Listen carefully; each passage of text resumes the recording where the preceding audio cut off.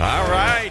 Welcome into a Friday, nearly to the weekend edition of the Sports Huddle.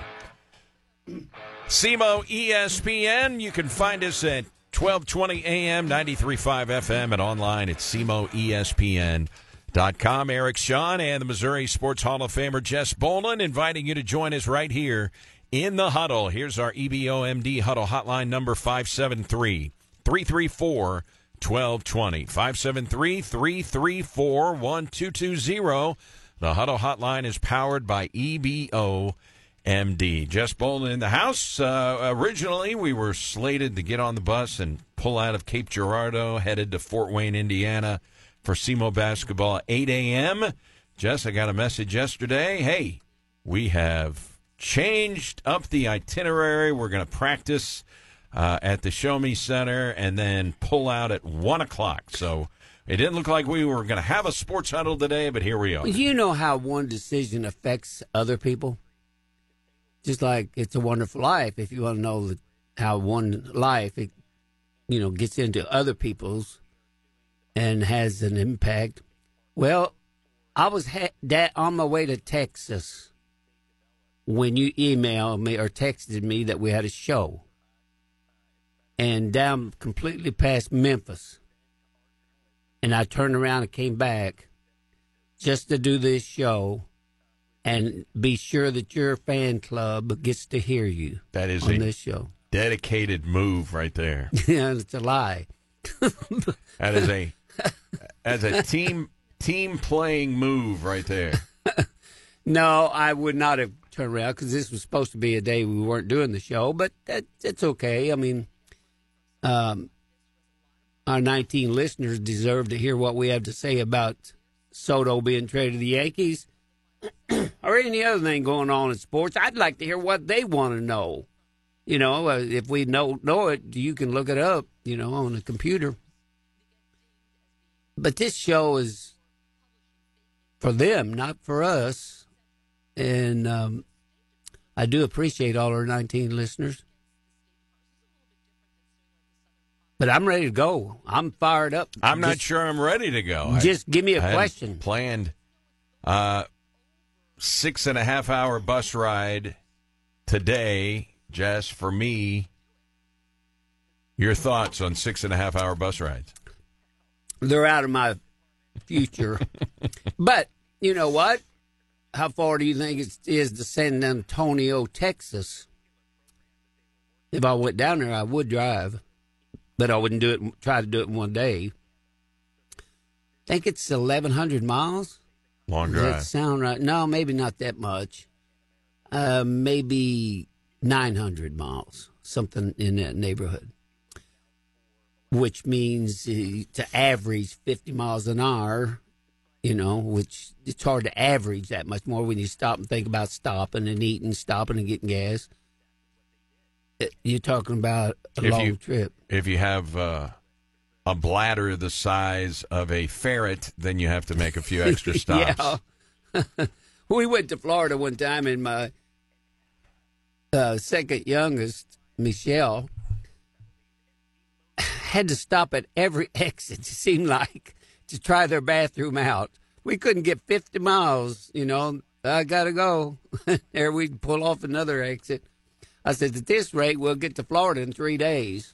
From somebody who has been traveling around with college sports for, 24 years. And, I ride the bus more now than I used to, but still there are plenty of trips that I drive. I've driven, Oh, well, you and I used to drive to almost all of them except the real long ones. Just hundreds. Remember, we'd go to Martin, we'd go together to Murray, we'd go together to Eastern Illinois, maybe. Hundreds of road trips considering all the sports, all year round. Let me give you a traveling tip. When you are traveling and you want a clean restroom, hotels these days all have, newer hotels, they all have restrooms just off the lobby. Yeah. You cannot find a cleaner restroom anywhere than a hotel. Well, it's cleaned daily, maybe twice. And they're not inviting people in to use their restrooms. Yeah, but they don't know that you're not. They don't challenge you when you walk in the lobby. They don't know that you don't stay there. Exactly. Yeah. So when I am traveling, I stop at a newer hotel, and usually there are 3 or 4 on many exits because you're traveling a fairly busy road. And whatever kind of business you need to take care of in the restroom, let's don't go wild here. You cannot find a cleaner, you've made your point, more sanitary restroom. They keep those things sparkling. They have full housekeeping services, and those things are clean. I would say they, if they're heavy volume as far as people staying there, they would clean it twice. Most good hotels, motels, they will clean the bathroom twice or whatever it takes. Now, I know technically that's not an open invitation from hotels, but considering over the years some of the restrooms that I've been in gas stations. Oh, wow. I know. Yeah. I no longer factor that into my travel plans. Let me put it that way. And I think, not to designate some people as trailer trash, but I think I was in the bathroom at a station one time, and the stalls didn't have any doors or anything, and this young girl comes in there. It looks like she's 25, maybe 22, so, in that neighborhood. And I said, "Whoa, ma'am," I said, "this is a men's." She said, "I don't care." That's fine. And sat down beside me in her stall. Wow, what's this world coming to? What is going but that's on? A gas station. And, you're exactly right about the hotels, that they do have unbelievable hygiene as far as taking care of their bathrooms. They are super cleanly. So, just a traveling tip. But you can't drive up there with a big bus of ball players and get by with it. No, that might be a little fishy. Anyway, I don't miss those bus rides. Just the Eshawn travel tip here to start the show. I don't miss those bus rides, really. I mean, I started doing games for SEMO in 96, I think it was. And the first year that Hogan was managing, we didn't have a bus like you ride in. We had vans, a couple vans. And so they'd load them down. And I remember the first trip I made to Murray, Kentucky, it was me and Hogan and the sports information director riding together in his car. That was it. That's how we travel. And, boy, they've come a long ways with travel now in college. Of course, a lot of JUCO teams still travel in a couple 15-passenger vans. And a lot of it's because of finances. They just don't have the money to take a big Husky Trailways cruiser, that kind of stuff. But I couldn't ride a bus. I'd get off and couldn't hardly walk with groin injury. I couldn't. There's no way I could sit in a bus and not do that. I even tried, taking 2 seats like you and I both did, and nobody sitting beside me. I'd even lay at an angle and put my feet out in the aisle. Still, we stopped to get snacks and had to kind of walk in like you got one leg that doesn't bend at the knee. Well, but anyway, we're getting off the path Sean, here. and I were enjoying a movie last night in the living room, and I had my iPad out, and I was downloading a few movies and TV shows for this particular trip. Yeah. 6.5 hours there, Well, you got 6.5 hours back, so I got 13 hours to kill on the bus. Is Die Hard one of them? No, I don't have Die Hard on there yet. We're going to Illinois State prior to Christmas. Die Hard will be on there. Yeah, what movie is going to be your number 1, 2 going to Fort Wayne? I downloaded a movie that I saw a long time ago that is very, very good. Robert De Niro, Al Pacino, Val Kilmer, Heat. You ever seen it? Yes. Yeah. Yeah. I have not seen it so long, in a long time, and I was surfing around looking at what movies I was going to download, and I watched the trailer and man, I forgot how good this movie is. Yeah, it is. And then I've got several. You don't have anything like The Natural or The Field of Dreams or Love of the Game. You don't have any kind of movie like that. I've got all those movies on my 61. iPad. Yeah. You know, I can watch 61 every once in a while. That was really good acting. And I got some new movies from Netflix that I'm going to check out. And there's this series on Paramount Plus now. It's called Lawmen, Bass Reeves. And it is a new series, and I think they've had 6 episodes so far. It is really good. So I'm looking forward to watching the new episode of that. You know, you and I both, I think, if you wanted to qualify somebody as a novice or an expert or whatever, would almost qualify as experts, both of us, on Seinfeld. Wouldn't you say that'd be an accurate statement? Yes. I'm going to ask you a trivia question about Seinfeld and not trying to trick you here or nothing and embarrass you or put you out there, you know, in front of everybody. But do you have a clue what George Costanza's middle name is? And I didn't know it, but I just saw it. I watched a few episodes, and it was on there, his middle name. Don't know his middle name. It's just like Cosmo Kramer. You know, nobody knew what that was until... halfway through the series? His middle name is Lewis. George Louis Costanza. Yeah, okay. and I think that rings a bell. It came up in one of them. You remember with the income tax audit by Jerry, and they had this woman that George was dating, and she had those chopsticks in her hair. What is it, papier-mâché or paper-mâché or something like this? And George went crazy, called her contentious. She wound up in a mental home. That was the one that I think he said George Louis Costanza. But there's a lot of things in there. It's just like Elaine's sister is brought up one time. And where did she live? You remember they were going to the airport? She got picked her up from the airport. She lived Cleveland? in St. Louis. St. Louis. So there is things I know George Costanza's secret ATM passcode. Yeah. I know that. Bosco, yeah. So, go ahead. I don't. There's a lot of things that you could get us on Seinfeld, no question. You know, because gosh, I went in for 9 or 10 years. But most of the places, if you put me and you in a room, one of us could come up with almost everything you wanted to ask. We're going to get it. Yeah, and what a series that was. I think it was the greatest sitcom I ever saw. And it was TV Guide, I think it was, that voted the Seinfeld series as the best ever. They did. And I just totally agree with it. And, you know, the people that watch it one time, they'll tell me, I don't like it that much. I said, you need to watch 2 or 3 episodes. Because this show digs into everything. Anything that ever happened to you, whether you're waiting in a restaurant, somebody goes in before you, or you argue at the gas pump, or get fired on a, you know, whatever you want to watch. Alcoholism, you know, well, the guy was on the wagon and didn't know if it was that man that you quit, or off the wagon and mentioned George and Jerry. Everything that's ever happened to you happens on that show. And it's funny. And the 4 characters on that show with Richards and Seinfeld and Elaine Bennis on that show, which, you know, George.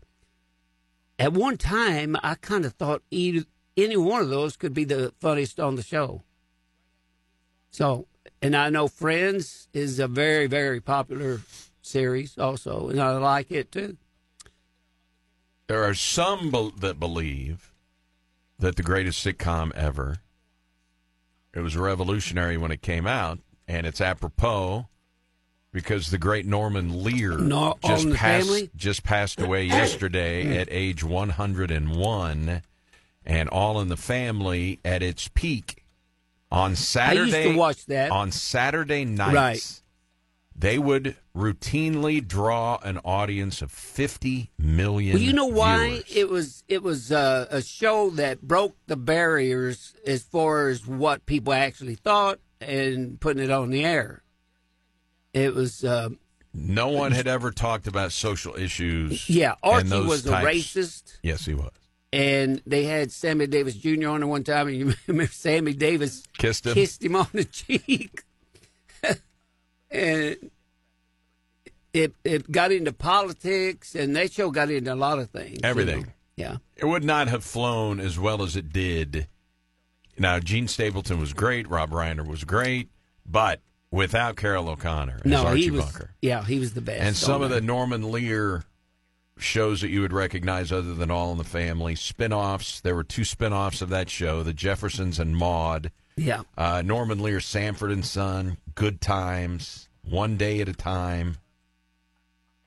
I mean, you just go right down the list of some of the Different Strokes. My brother and I used to watch that when we were little. He was fantastic. He Norman didn't have Lear. his hand in Golden Girls, did he? No. That was a popular show, too.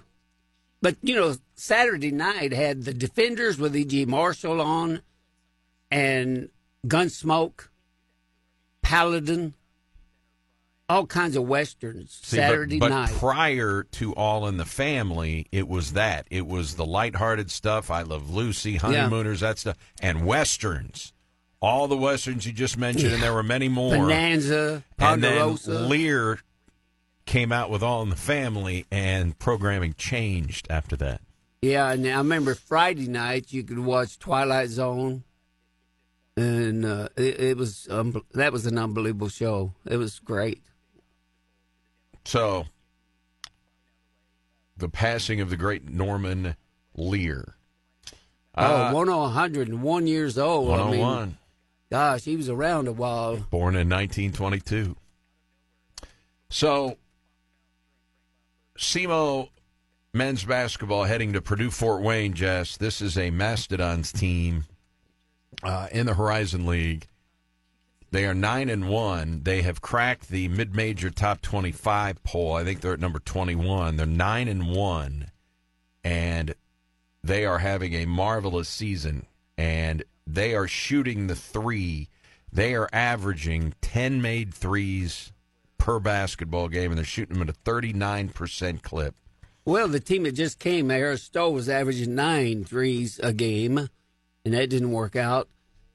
I think the key to Southeast right now, for me anyway, is just an opinion, is defense. Defense is something that I think with a bunch of new faces that you can develop that. And it's just like baseball. Good pitching will keep you in the game and allow you to have a chance to win. Well, defense is that way in all sports. What I saw the other day is Southeast was shooting the ball from the outside very, very well. That was their best shooting game behind the three. I remember remarking on the broadcast, if they would shoot like this against Fort Wayne, now you're not going to get the open shots they were getting the other day against Harris Stowe. Not near as many, but still they shot a good percentage. They hit so many threes, not a lot of free throws, but you don't get many free throws when you don't go in the paint much.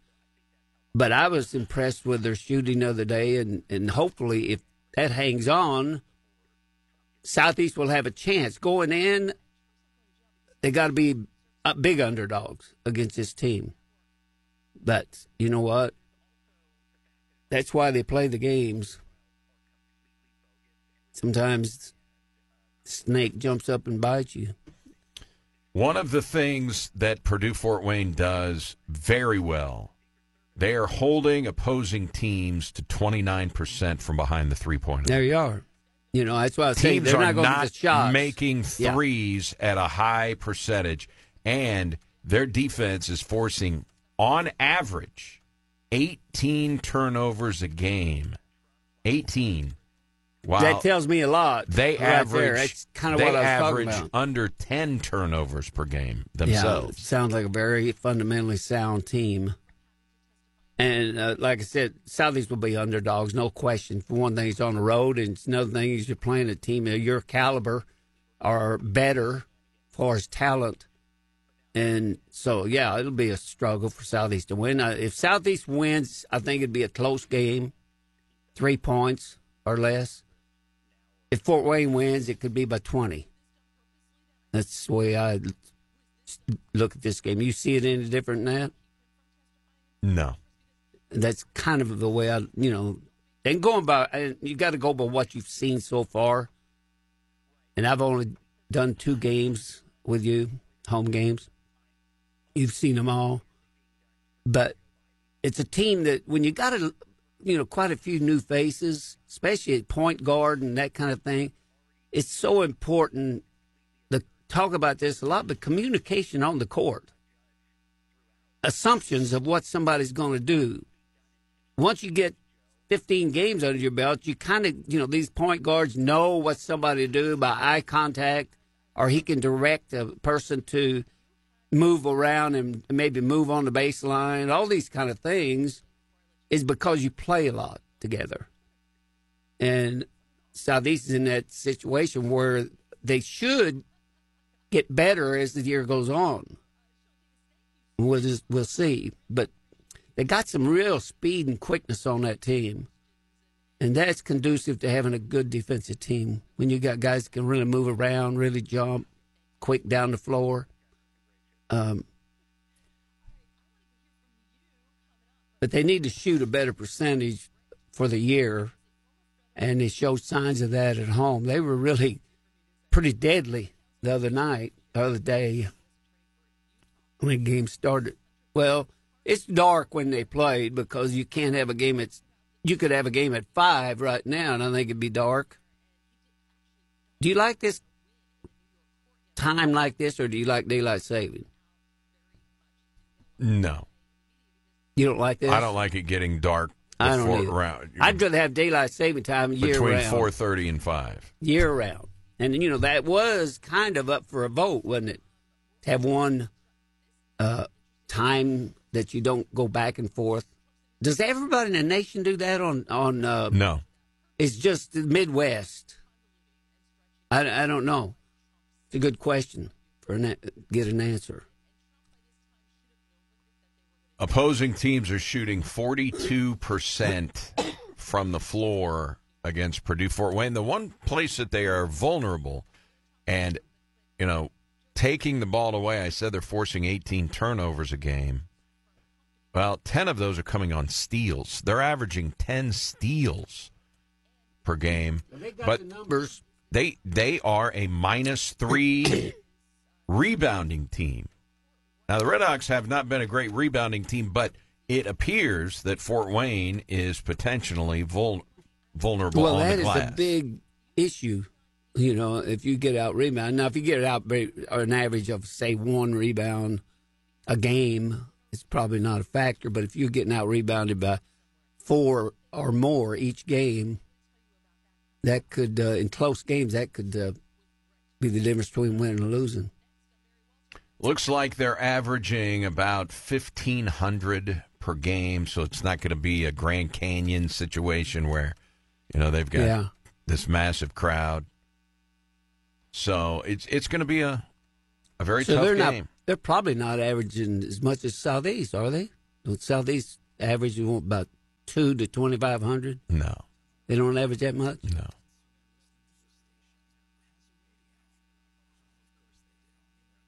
I'll have to give you the attendance, but I'm going to say it's around 1,000.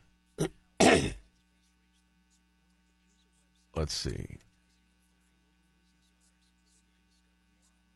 Redhawks are averaging 1,200 so far.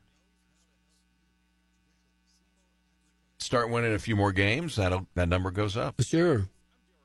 Bottom line is people like to see a winner, and another thing, too, what they've averaged so far this year has not been Fort Wayne. It's not been Moorhead, Kentucky, or games like that. The attendance will go up when they get an OVC play, and I don't know how much, but it will go up, especially if they're competing.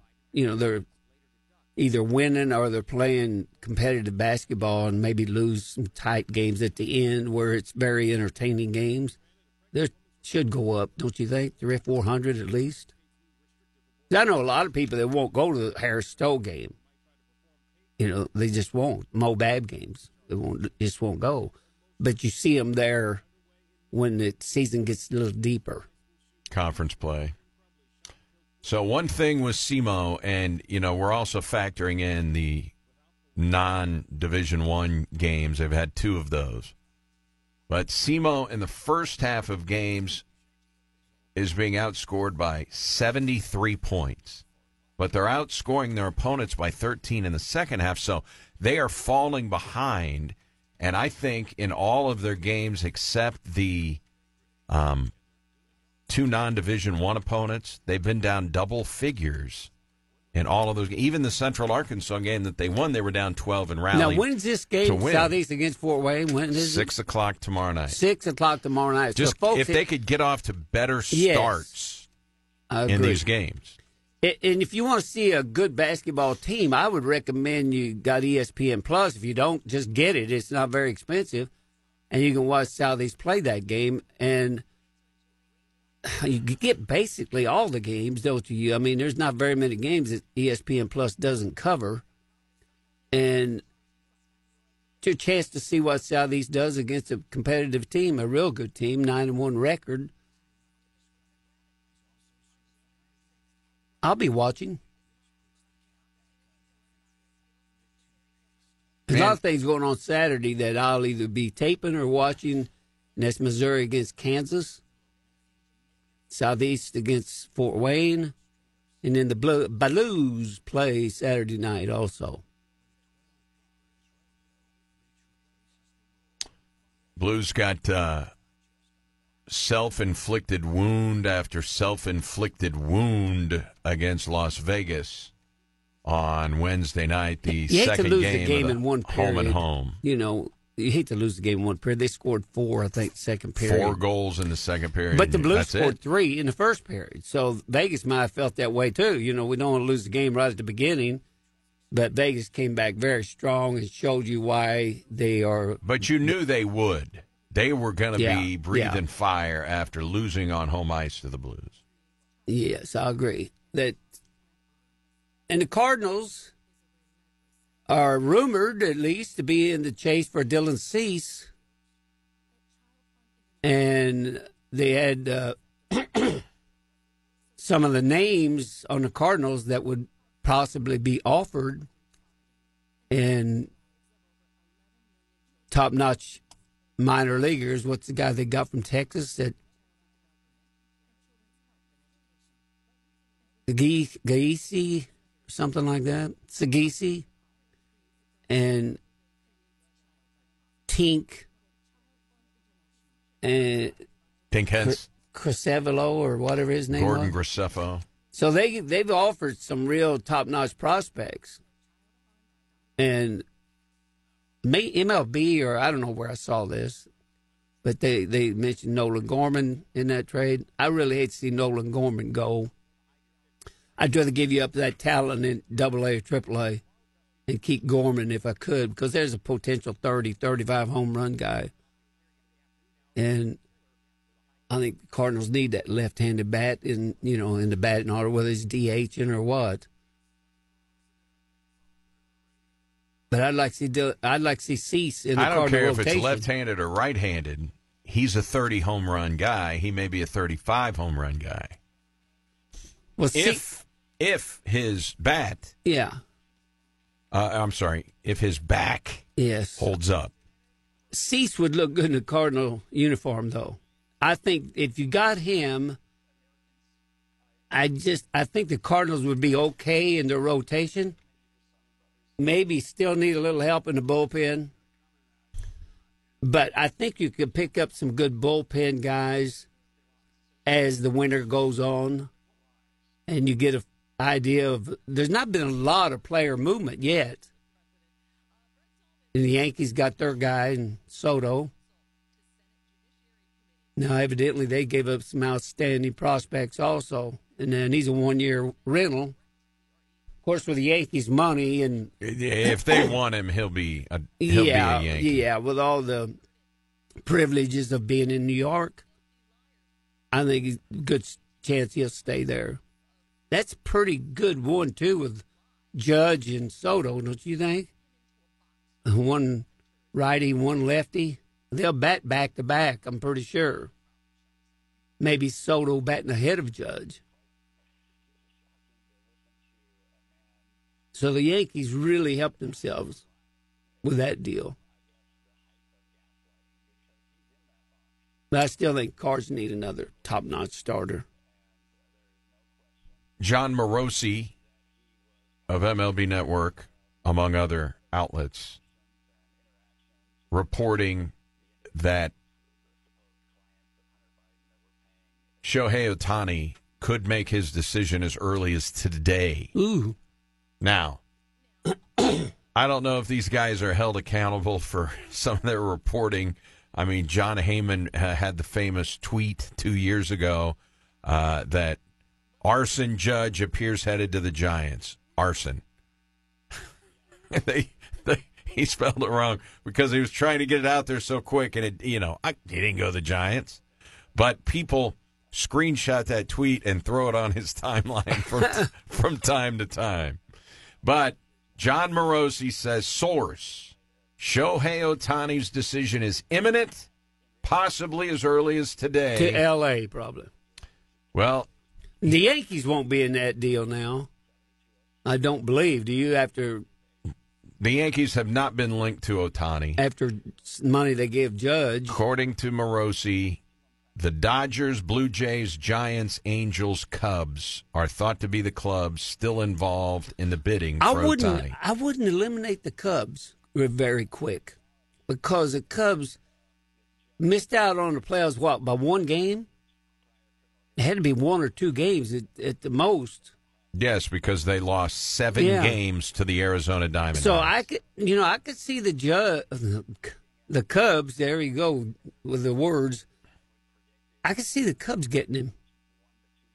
And that would be a shocker to a lot of baseball people, but it wouldn't to me. There's zero chance the Cubs get him. Well, I don't think he'll go to the Cubs either. I think he'll go to the Dodgers. I think there's no chance for the Cubs. I think he will go to the L.A. Dodgers, period. But I might be wrong. I'm wrong a lot. Do you ever admit you're wrong?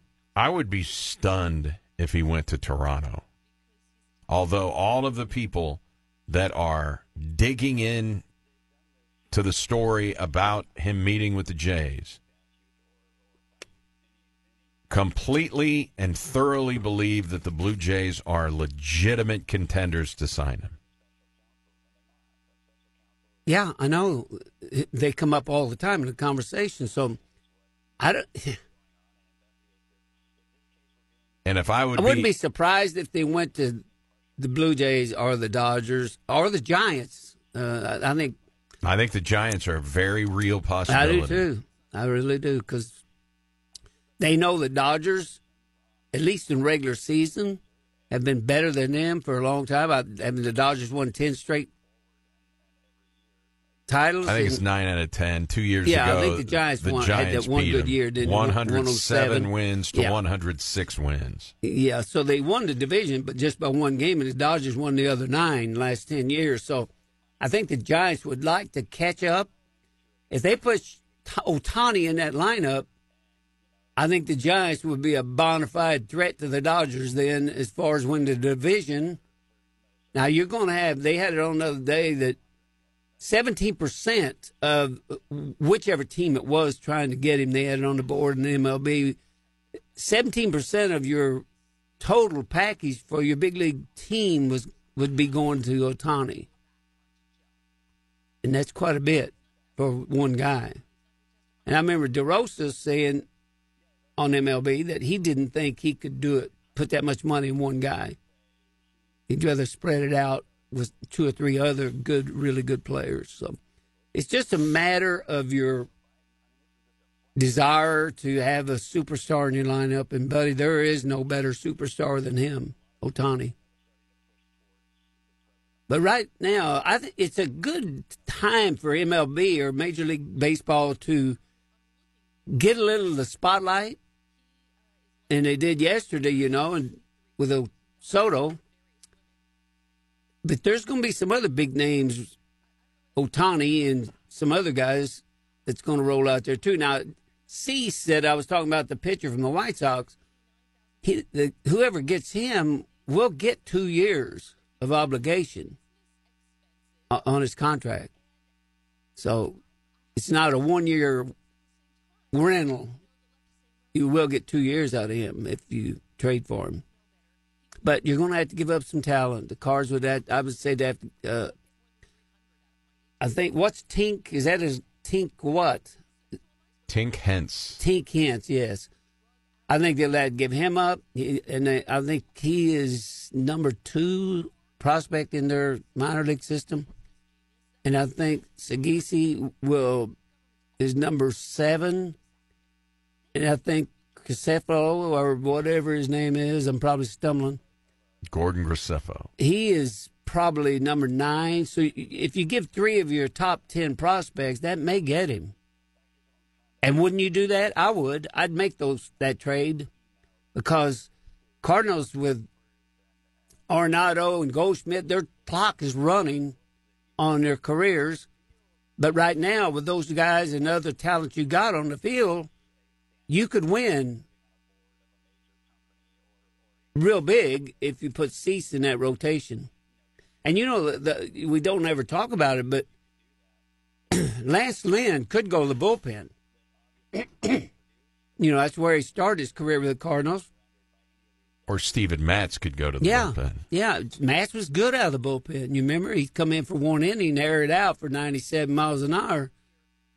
It's a different game out of the bullpen, and you can't have too much pitching. Not for me. I remember times on my team, I'd have 12 pitchers. And when you play 6 games a week like we did, you can keep all of them working. In the big leagues right now, most of them carry 13 pitchers, don't they?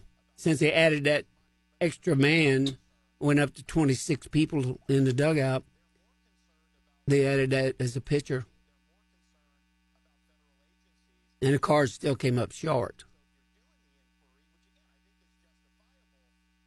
So the most coveted pitcher on the market is Yoshi Yamamoto. And Steve Cohen, who has vastly much more money than any owner in Major League Baseball, went to Japan and had dinner with Yamamoto. Yamamoto is coming to the U.S., and on Monday he is set to meet with the Yankees. And those that are following it closely believe it's Mets versus Yankees. Now, in the 90s, the Yankees would get him. Mm-hmm. Because I've heard Steve Phillips talk about on MLB Network and MLB Network Radio when he was the general manager of the New York Mets. And they got into a bidding war with the New York Yankees. The ownership of the Mets told him pull out because George Steinbrenner would not be stopped. He would not be outbid, especially by the New York Mets. Times have changed. Hal Steinbrenner is not his father, George Steinbrenner. And Cohen will not be outbid by the New York Yankees. So if you were laying odds on who's going to get Yamamoto here, if it is truly between the Mets and the Yankees, 90-10 in my mind, it's Mets. Well, I don't know about that. 90-10, that's 9 out of 10. That's pretty high odds. He's not going to get outbid by the New York Yankees. But I don't think the Yankees might go for him just because they spent so much. They're going to try to spend so much to keep Soto after this coming year. And they spent so much on Judge. I think they're going to have to pay him $32 million this year. That's it. I mean, that's a lot. Who? Soto. That's what he is due. Is he up to that level already? That's what he is due this year. Well, it's going to be more than that then. He had 35 home runs this year, and then next year if he hits 30, 35, 40 home runs, and his price is going up. When are we ever going to get to a ceiling? No, there are people that believe that Soto, with Boris as his agent, with another big year at Yankee Stadium, is going to be a $450 to $500 million guy. Those are just numbers that are thrown out. You got to see it. Pretty soon you're going to have to be owned by Warren Buffett or Elon Musk to be able to compete. That's the kind of money that Cohn has for the you don't Yankees. have as much as Musk. Musk is the richest man in the world, I think. And one other caveat going for the New York Mets is Kodai Senga, the Japanese pitcher that had a really good year for the Mets, is great friends with Yamamoto. Well, I think Nootbaar's a friend of those guys too, but money talks, and you know what else walks. But I think if I were the Cubs, for instance, I would try to keep Bellinger. That would be probably a high priority for me. The year he had for the Cubs, and he liked Chicago. He's a big part of their batting order. So I don't know where the Cubs feel on Bellinger, if they're going to try to keep him. But there's a good left-handed power hitter, good defensive player in center. I think sometimes you got to look at what you've got and say, I'm going to try to keep him instead of letting Bellinger walk and then investing all that money in somebody else.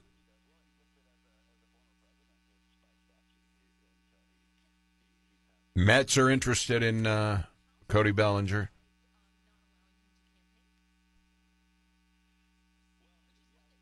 Well, like you said, the Mets got the money.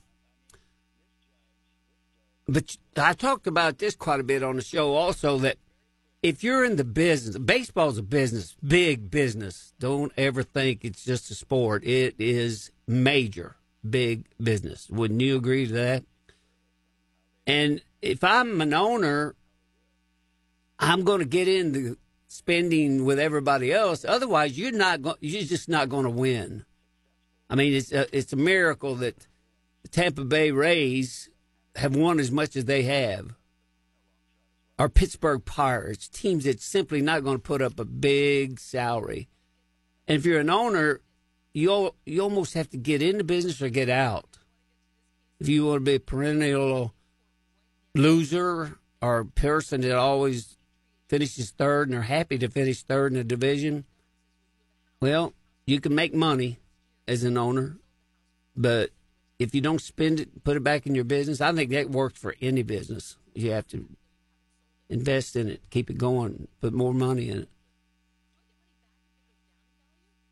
And I think a lot of times we get some of that fuzzy math on teams like the Cardinals, how much they actually make in a year and stuff like that. I don't believe that no more, and I believe it's raining outside right now. So I think most owners make money in baseball, especially. They all make money or they wouldn't be in it. Well, I don't know about that. I think some people could afford your Steinbrenners and your Cones and people like that. They could afford to be in business and lose money just because they got the ego. You know, they just want to own something and be in the limelight.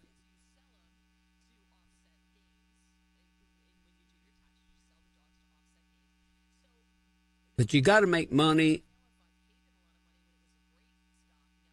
and you can invest in that ball club to the point of an Aaron Judge or, look at Aaron Rodgers with the Jets. Look how much money they put in his lap. Now, football is a little different. I don't know how much of the regular season money he got, but I guess with an injury, he probably gets it all. It's all guaranteed. Yeah. What is it, $40 million a year they paid him? I think it's closer to $48 million. Yeah, so we're pushing $50 million for a guy to stand on the sidelines and root for his team. I think he made 3 snaps in the game when he went down. Now there's rumors that he could come back this year. There's no way he should come back, or maybe can't come back. Now Trevor Lawrence, as bad as it looked, you remember how bad that looked on that ankle roll, high ankle sprain? He was practicing with the team yesterday. So he's not out for this Sunday yet.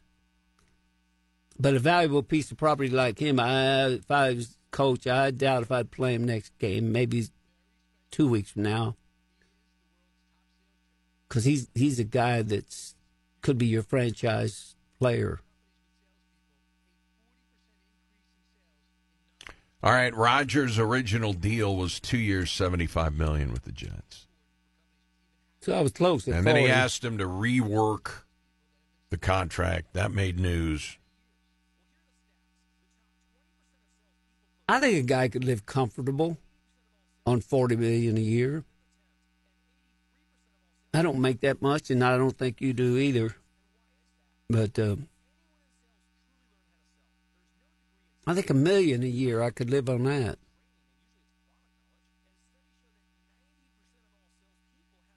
Rick Weezer chimes in. He said, tell Jess I personally know there are at least 29 listeners to this program. Rick, you can't count yourself twice. He is a great guy. I always liked him. Great family. I don't know if you ever met his brother, but good family. So the Athletic kind of broke down some of the numbers for some of the Japanese pitchers, and they are saying a conservative guess for Yamamoto. Well, we'll give it to you when we come back. Timeouts on the Sports Huddle. A big NFL weekend and the Sunday night game. Could it decide who's going to be the number one seed in the NFC? We'll talk more about it. Sports Huddle. 'Cause it's all I can give you this year. This is Christmas. It's the Sports Huddle on SEMO ESPN 1220 93.5 FM. And we're always online at SEMOESPN.com. John Morosi reporting we could get a decision as early as today on Shohei Ohtani. We will not get anything on Yoshi Yamamoto before he meets with the Yankees on Monday, but they do not expect it to be a long decision process for Yamamoto. And Jason Stark of The Athletic, he made name for himself when he was at ESPN, but he's with The Athletic, and he has documented the original contracts coming over from Japan for some of these pitchers. The original pitcher that came from Japan was Daisuke Matsusaka, and his original contract with the Red Sox, 6 years, $52 million. Yu Darvish's original contract when he came to the United States, 6 years, $126. Masahiro Tanaka with the Yankees, 7 years, $155. And the estimates right now, at least Jason Stark saying he is hearing 8 years, $240. It could be elevated to 10 years, $300. And keep in mind, the largest contract, no pitcher this side of the Pacific has ever made more than a $250 million contract. One. And it's Garrett Cole, 9 years, $324. The second highest contract ever given to a pitcher. Regrettably, Steven Strasburg, $245 million. So if he makes more than $245 million, it will be the second largest contract ever to a pitcher in Major League history behind Garrett Cole, 9 years, $324. And he's never thrown a pitch in Major Leagues. 5'10", 24 years old. But was he about 170? 175 maybe? But he has never had arm problems. Yeah. But as I was talking to you off the air, most teams like a pitcher 6'2", 6'3", 6'4", because of maybe them working longer than a guy 5'10", 5'11", 5'9". But Pedro Martinez was 5'10". It happens. Greg Maddux, 6 foot. There's a lot of pitchers that's not got the height, but they think that, and I kind of agree that they may be able to go deeper in games consistently when they get older and stuff like that. I do agree with that.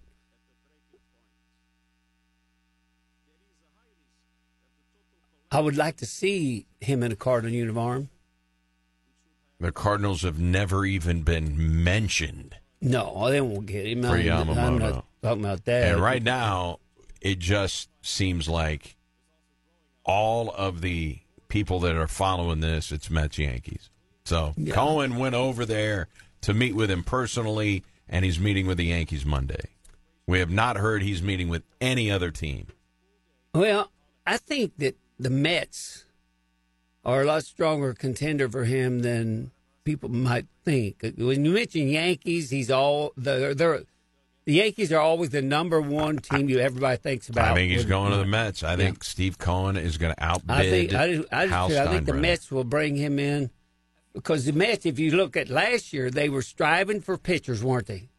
Scherzer, Verlander, always looking for They better gave those pitchers. guys over $40 million per year. What was it, 43? I don't know what it Each. was. Each. And so for them to get a guy that's 26 years old 25. and got those kind of numbers, Yep. I could see the Mets being a hard team to beat in that bidding. I agree with you. I think the Mets will get him. And no injury history like Scherzer and Verlander. Now, Scherzer hasn't had major injuries, but Verlander had Tommy John.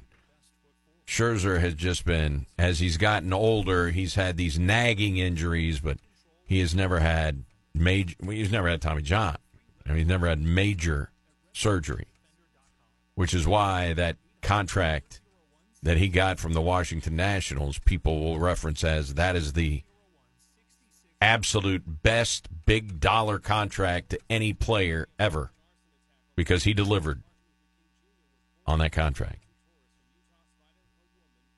And I don't know how quietly it was, but the Arizona Diamondbacks showed everybody, hey, they got Eduardo Rodriguez, the free agent lefty who was opted out of his final 3 years with the Detroit Tigers.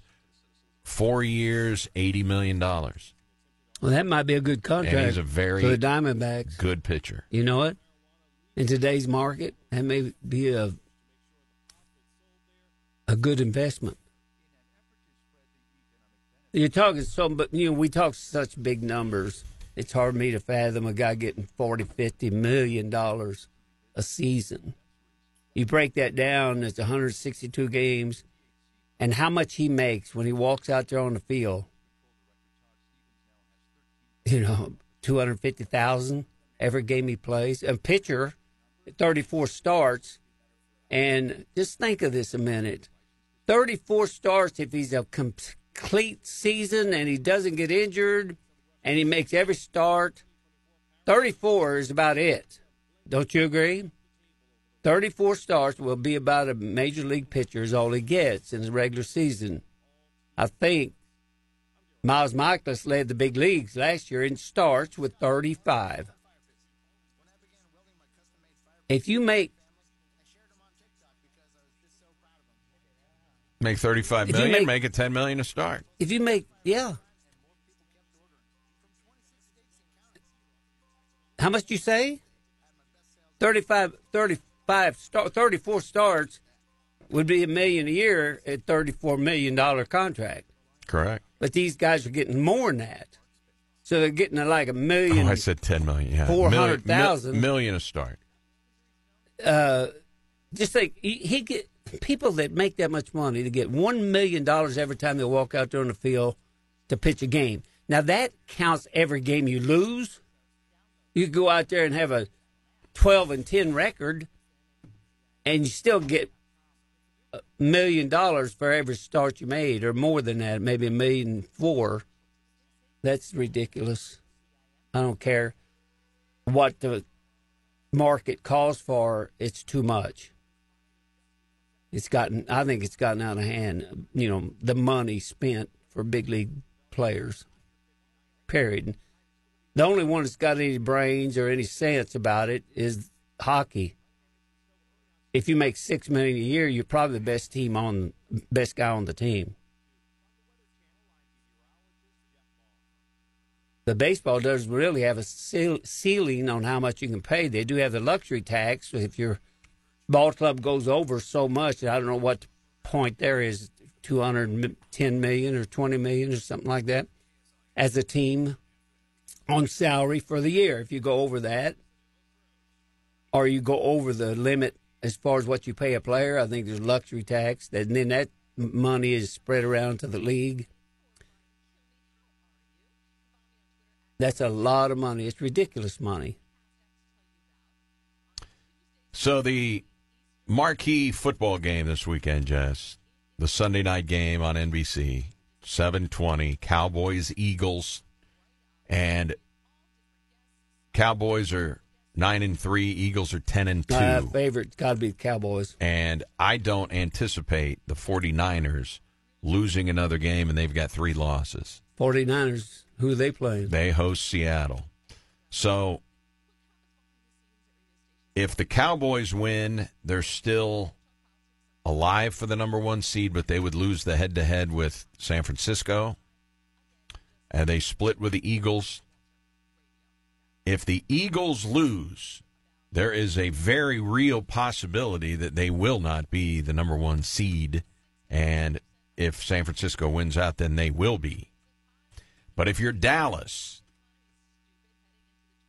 unless you catch the Eagles in the NFC East, you're a wild card. You're a wild card, which means you'll have to win 3 games on the road to get to the Super Bowl, including at Philly, at San Francisco. What do you think Dallas's chances are of winning at Philly and San Francisco to get to the Super Bowl?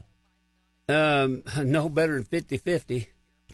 I'd say Dallas could have the better record than anybody in the American Football Conference. You know, Kansas City and those teams over there. They could have a better record than anybody over there. It'd still be a wild card. Still be a wild card. San Francisco is my bet to win the best record in the National Football League. Yeah, if I was laying money, I'm betting it on San Francisco to be the one seed. Yeah, I am too. Dallas is a 3.5-point favorite, by the way. Yeah, I think Dallas will beat Philly. And especially in Dallas. We've got 2 Monday night games. And I'm not interested in either one of them. Did you watch any of the Pittsburgh game last night? No, not interested. Well, I wasn't either. But I did tune in the last quarter, last 6 or 8 minutes of the game. 21-18. They lost. Steelers lost. We got to combine 1 touchdown in the second half of the game. Yeah, they're on 2 teams on the outside looking in. I was hoping Pittsburgh would win, though, because I still don't like the Patriots. The Monday night games, 2 of them, Titans at Dolphins. Titans are 4-8. They are 0-6 on the road. That's garbage. Packers at Giants. The Giants are 4-8. They stink. Well, there's little interest in the Packers, though, because the Packers have a shot to make the postseason. Yeah, and Love is playing his best football ever in the NFL right now. I'm not interested in watching that game.